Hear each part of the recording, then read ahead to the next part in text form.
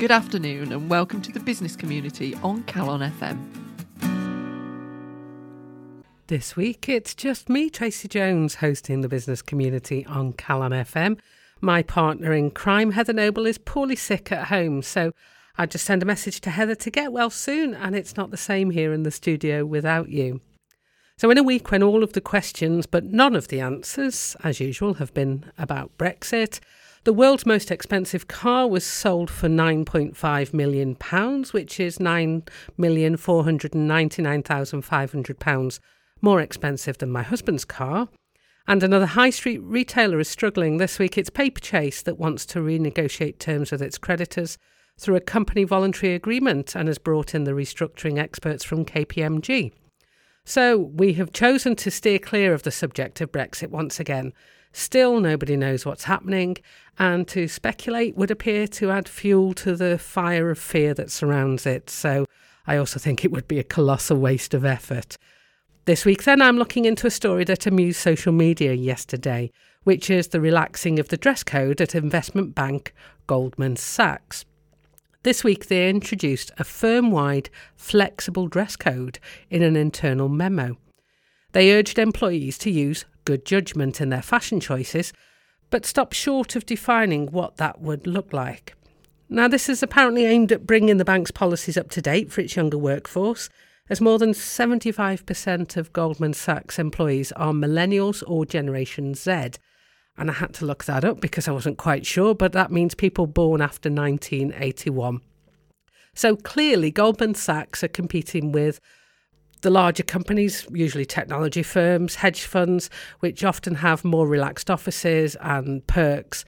And Goldman Sachs need to compete to secure the best employees. Also, maybe something to do with this is their newish chief executive, David Solomon, is also an electronic dance DJ who goes under the name of D-Sol. And if you're not sure what sort of music he does, you can actually find it online. I found some on Amazon Music earlier on. Just do a search for D-Sol. And actually, rather coincidentally, it wasn't planned this way, but in one of the articles I read on the BBC, D-Sol, David Solomon, is pictured with Sean Coombs. And Sean is the business leader, business guru, entrepreneur that we're going to be featuring. I'm going to be featuring. I'm not going to get used to this at the end of the show today. Now, Goldman Sachs has 36,000 employees. And one thing I didn't know, and I went to do a little bit of research on afterwards, that it was historically known as something called a white shoe company. And as such, it traditionally required formal business attire. I didn't know what a white shoe company was. And this is an American term. Apparently, it means very different things in Australia. But as Goldman Sachs is an American company, the white shoe firm refers to a leading professional services company, particularly firms that have been in existence for more than a century and typically represent the Fortune 500 companies. And it generally refers to banking, accounting, law and management consulting firms that are based in New York and Boston. So not only is Goldman Sachs a white shoe firm, it is also a new white shoe firm. So mind blown here, I've learned about white shoe firm, and a new white shoe firm is a more recent phrase. So white shoe historically applied only to those firms that were populated by white Anglo-Saxon Protestants, or WASPs.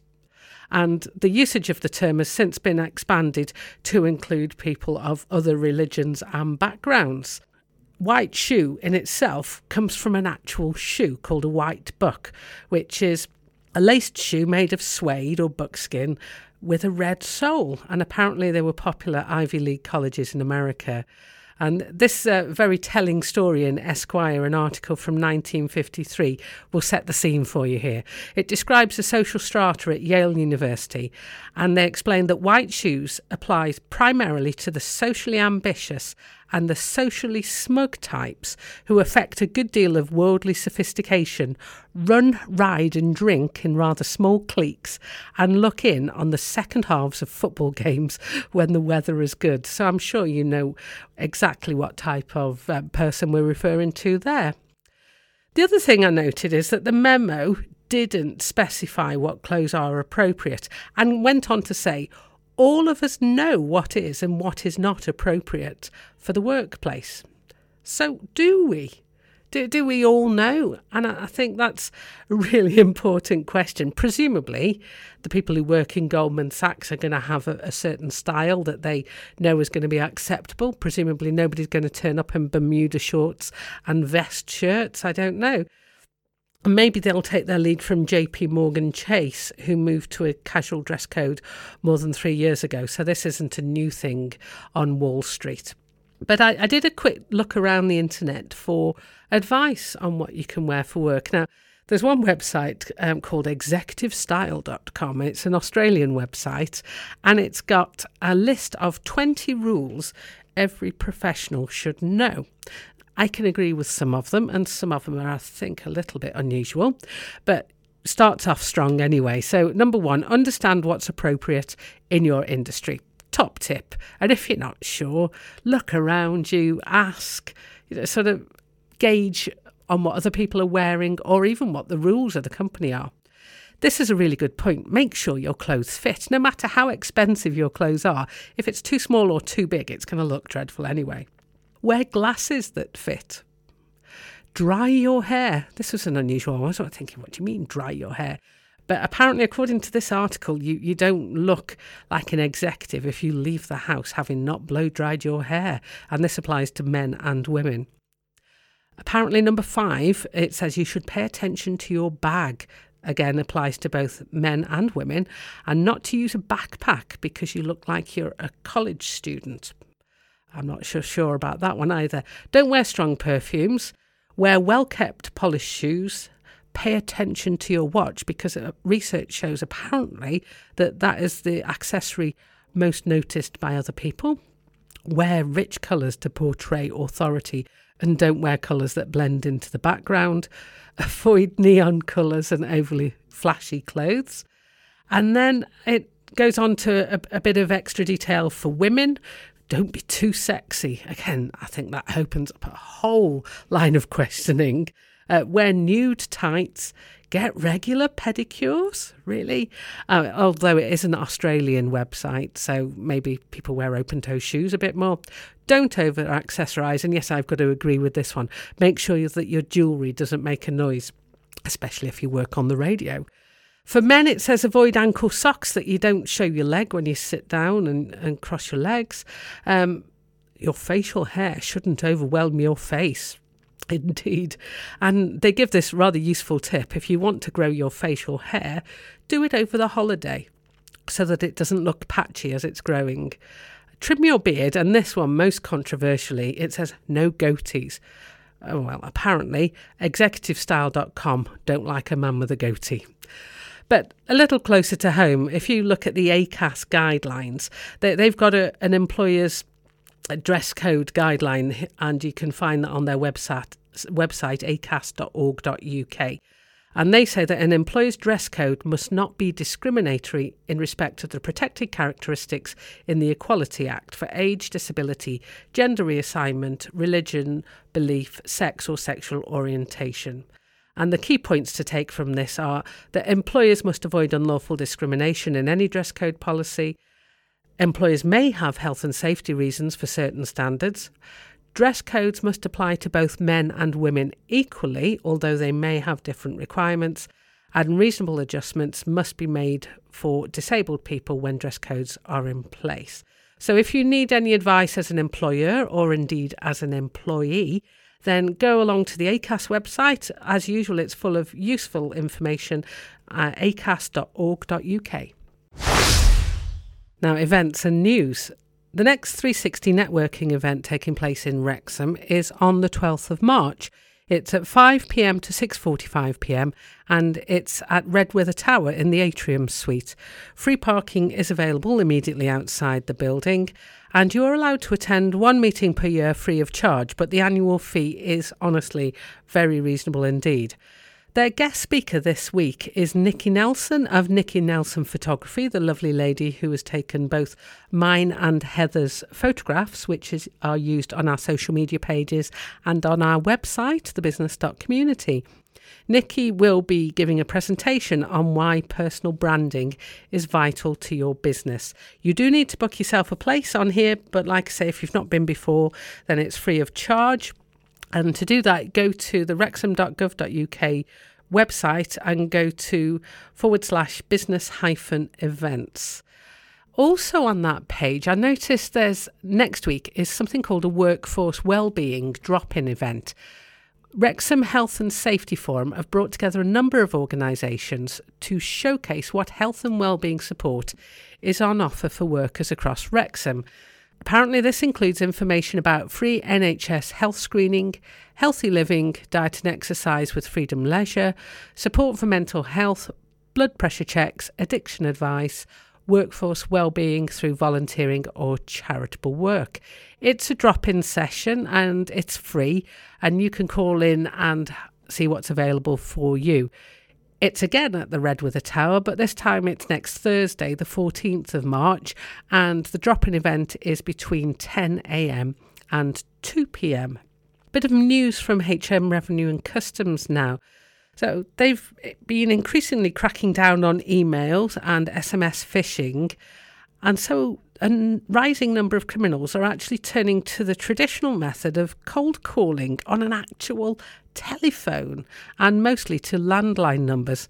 Now, if you're like me, if the landline rings, I don't even answer it, because anybody who knows me knows that I use my mobile phone. However, you might know people who use their landline, and if they were to get a call from somebody claiming to be from HM Revenue and Customs, might be vulnerable to this scam. They often target elderly and vulnerable people, and they use the HMRC brand because it's well known and it adds some credibility to their call. HMRC have put out a press release because they've received more than 60,000 reports of phone scams in the 6 months up to January 2019, which is a massive increase of 360% compared to the 6 months before. Advice from HMRC is if you receive a suspicious call to your landline from someone who says they're from HMRC, and if they're threatening legal action or to put you in jail or paying them using vouchers, then just hang up and report it to HMRC, who can work to take them off the network. HMRC underline the fact that they will only ever call you asking for payment for a debt that you are already aware of and you will have had a letter about it. Or they might phone you if you've told them that you owe them some tax, for example, through a self-assessment return. They will not cold call you about a new debt. They say, in any case, if you're ever in any doubt who you're speaking to, HMRC advise you to end the call and then go to the gov.uk website to get the official number and call them on that number. Never phone back on a number that somebody gives you when they've phoned you. Then I'm looking at a publication from the Office for National Statistics. Interesting little article out this week about the scale of digital exclusion in the UK, and just a number of stats that I was really surprised by. The number of adults who are described as internet non-users has been declining over recent years. And since 2011, this number's almost halved. But in 2018, there were still 5.3 million adults in the UK. That's 10% of the adult UK population who have either never used the internet or who have not used it in the last 3 months. So why does digital exclusion matter? And the article goes on to say, based on research that they've done, obviously, and you will be aware of this without me pointing it out, but the internet is increasingly being used across all areas of life. And they've pointed out some areas where digital technology offer a number of benefits to the individual for whom the digitally excluded, they find that they're missing out on these. So one is earning benefits. You can apparently increase your earnings between 3 and 10% if you've got digital skills. Plus employability benefits, you've got more chances of finding work. A lot of the recruitment stuff is online now. You're expected to submit your applications online. Gone are the days when adverts were just in the paper and then you sent in a written application. That's really rare. Also, retail transaction benefits. Shopping online has been found to be 13% cheaper on average than shopping in store. There's the communication benefits that the digitally excluded are missing out on. Basic digital skills can enable people to connect and communicate with family, friends and the community 14% more frequently. And then there's time savings. This is an interesting one. The time saved by accessing government services and banking online rather than in person is estimated to be about 30 minutes per transaction. So there's a bit of learning here. I thought that the level of digital exclusion is an important one to remember in all of these areas, really. If you're looking either as an employer or as a potential employee or just for your own personal well-being and those people around you, it's just being aware that you might have some customers that you can't reach digitally. Maybe you can service those customers in another way, recognising that there are 5.3 million adults in the UK that don't have or don't use the internet. The fact that you can be selling cheaper online than in person isn't unusual, but how do those people buy if they can't buy online? Are you servicing those people? Is there a niche there for you to get into? I find all of these statistics really fascinating because it leads me off to think, how does that impact on me and my business? Many, many moons ago, I was involved in a training scheme which was aimed at digital inclusion for older people. And my eldest pupil, who I taught how to do emails and to do a bit of online shopping safely and even digital photography, he was 92. And what it enabled him to do is not necessarily get a job, but he could buy stuff online and he could communicate with his family in Australia. Anyway, I use this all the time, but the ONS has got some fascinating statistics, and the scale of digital exclusion is just the one that I found this week. This week on the business community, I'm going to do things a little bit differently. And it's not just because Heather's not here and I can get away with it. But this week, I'm going to let you know what book we're going to review next week, in the hope that if you've read it, or if you're thinking of something to get and you want to read it in time for next week, then let us know and share your thoughts on it so that we can include your comments in our own review next week. The book is called Pig Wrestling. Yes, that's right. Pig Wrestling. And it's the subtitle is The Brilliantly Simple Way to Solve Any Problem and Create the Change You Need. You'll recognise the book. It's got a pink pig's bottom with a curly tail on the front cover. It's written by Pete Lindsay and Mark Borden, and it's got some great recommendations on it. So Steve Peters, the author of Chimp Paradox, says it was an enjoyable book which could bring about profound change. Matthew Side, the author of Black Box Thinking that we've reviewed on the show, says it's accessible, fascinating and memorable. So if you look at the back, just to give you an idea of what it is that we're going to be reading here, it's quite a small book, by the way, so it's a quick read. Apparently you can read it within an hour. It says, are you wrestling with a pig of a problem? Pig wrestling is a simple story with a powerful message. Read it and you'll be ready to tackle any type of sticky situation in work or in life.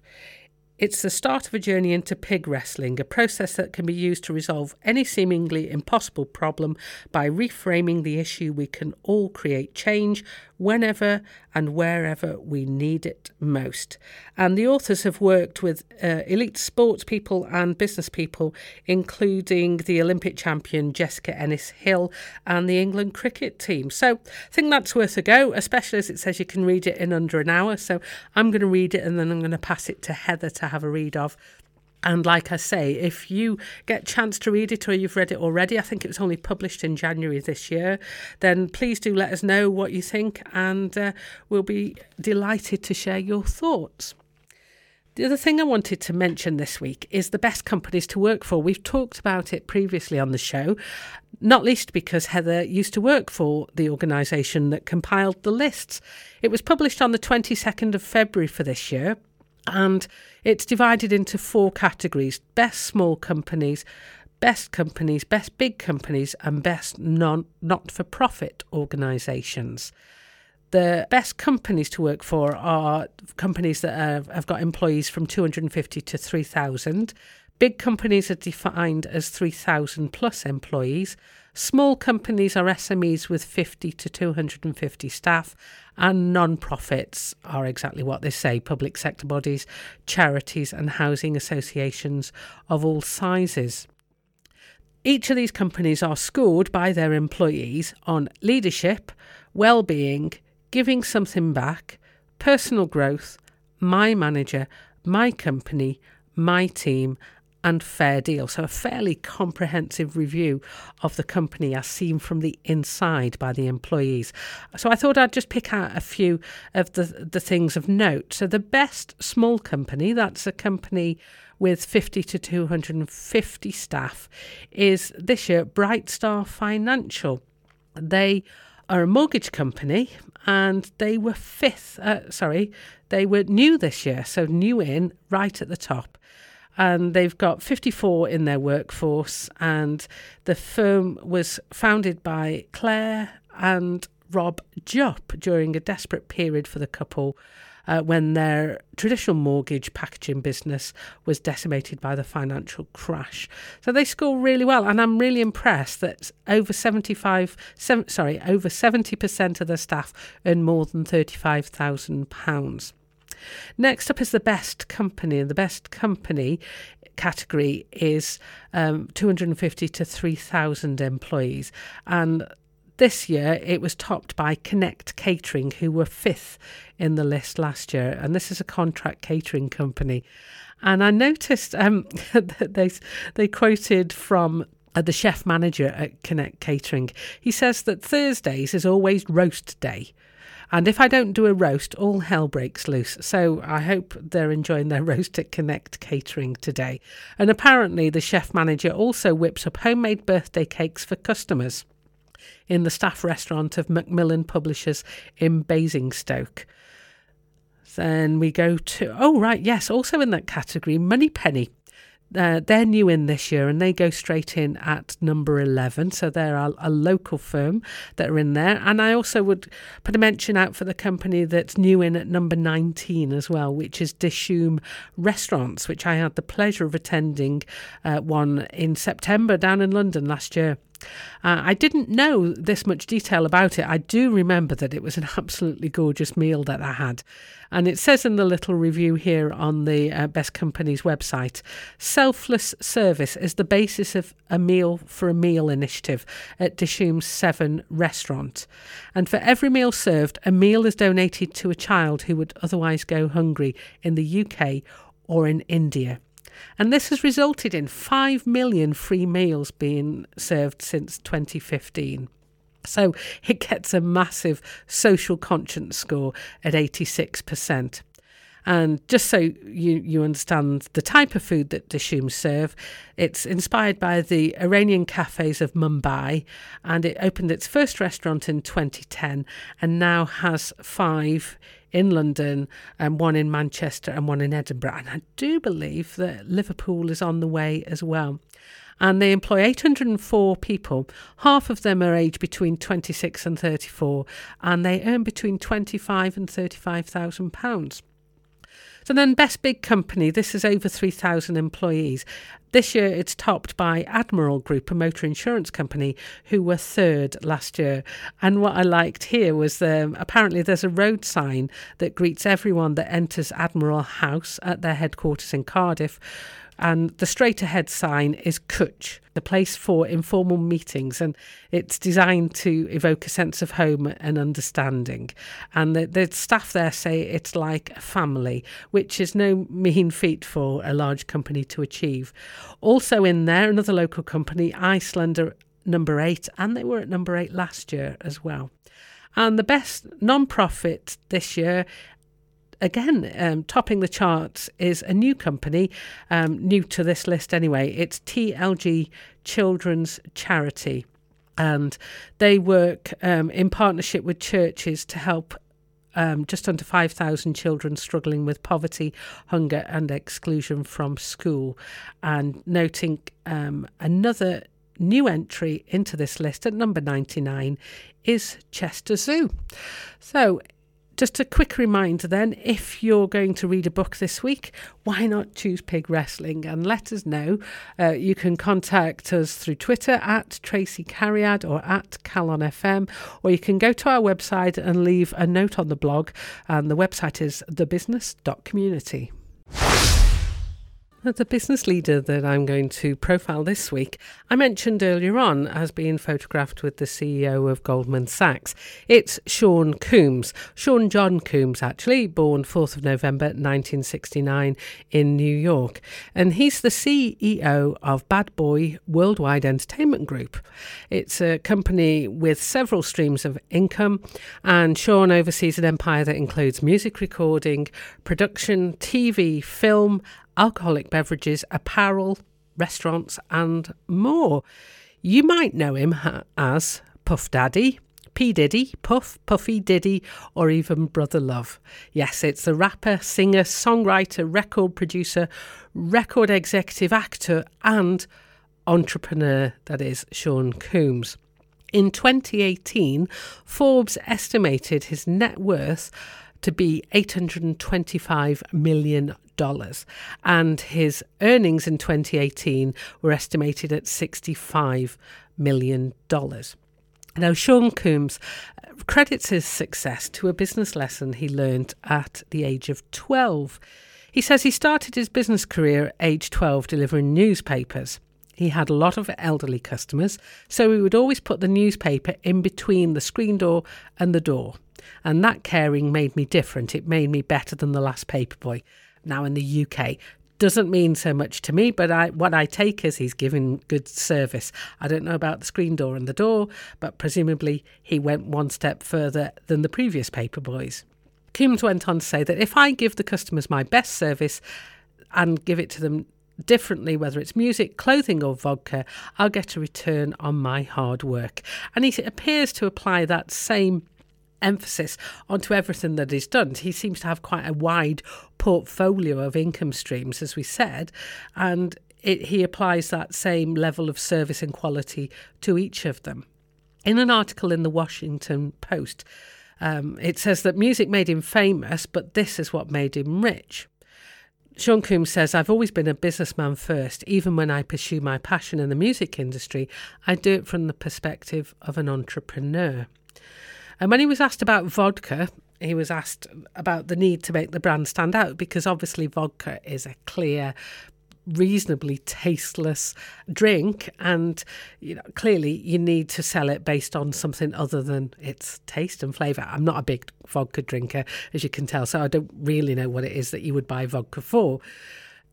Sean went on to explain that the thing that people don't understand is that the only way you can be successful with your branding is if you have a great product to sell. If people go home and they aren't happy, that won't work. Your product has to stand up for itself. And so one of the products, Ciroc vodka, Sean says that's a supreme product. And he also goes on to say that Revolt TV is also a supreme product. Presumably, Sean Combs is a man of many brands. Which leads me on nicely to another article that I found on the Forbes website. It talks literally about the many brands of Sean Combs and says that there are lessons for other entrepreneurs and for other brands to learn from in terms of how he can manage to build such a diverse brand portfolio, with all of them being successful in lots of different niches. They say that he was able to leverage his celebrity status, which is clear. He attracted attention through his music skills and his output there to go into the other brands of business, and he knew that he could use his influence, but knew that that only went so far. He had the nous to know that he needed to develop his business skills and to be able to build the brand empire. And from what I can see, he's pulled in experts to help him with this, but he is central entrepreneur to this.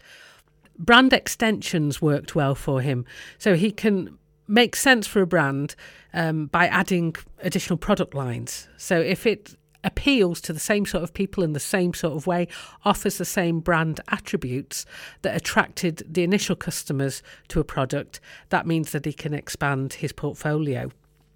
he seems to have got it absolutely right. And looking at all the different brands, the lessons there are on building your core and then using those core strengths to expand and to build it around the key attributes and the things that are resonating with your target audience. Absolutely agree with that.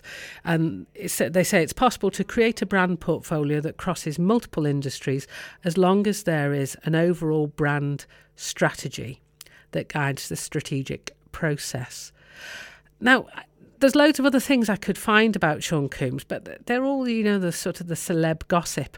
And I think actually there is this core of the person that is a really, really good entrepreneur. And I tried not to get distracted by all of the noise around his marriages and his music world. But there are a couple of things that I noted. He hasn't been short of controversy with some of his companies.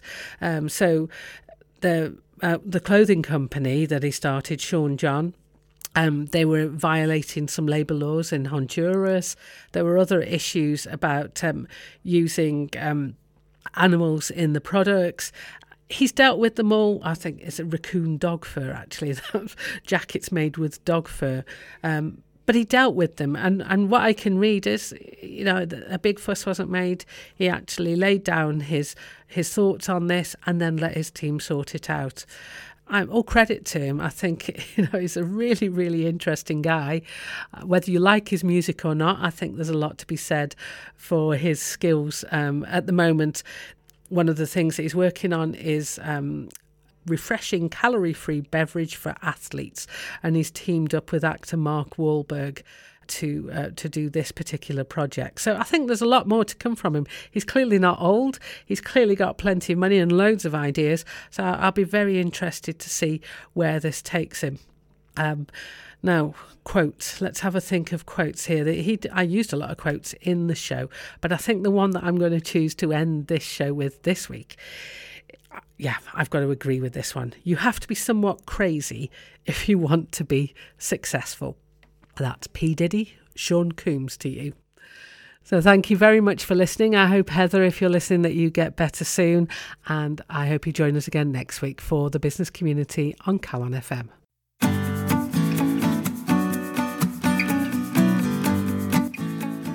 You've been listening to The Business Community with me, Heather Noble. And me, Tracy Jones. Join us next week for more news, views and reviews from the world of business.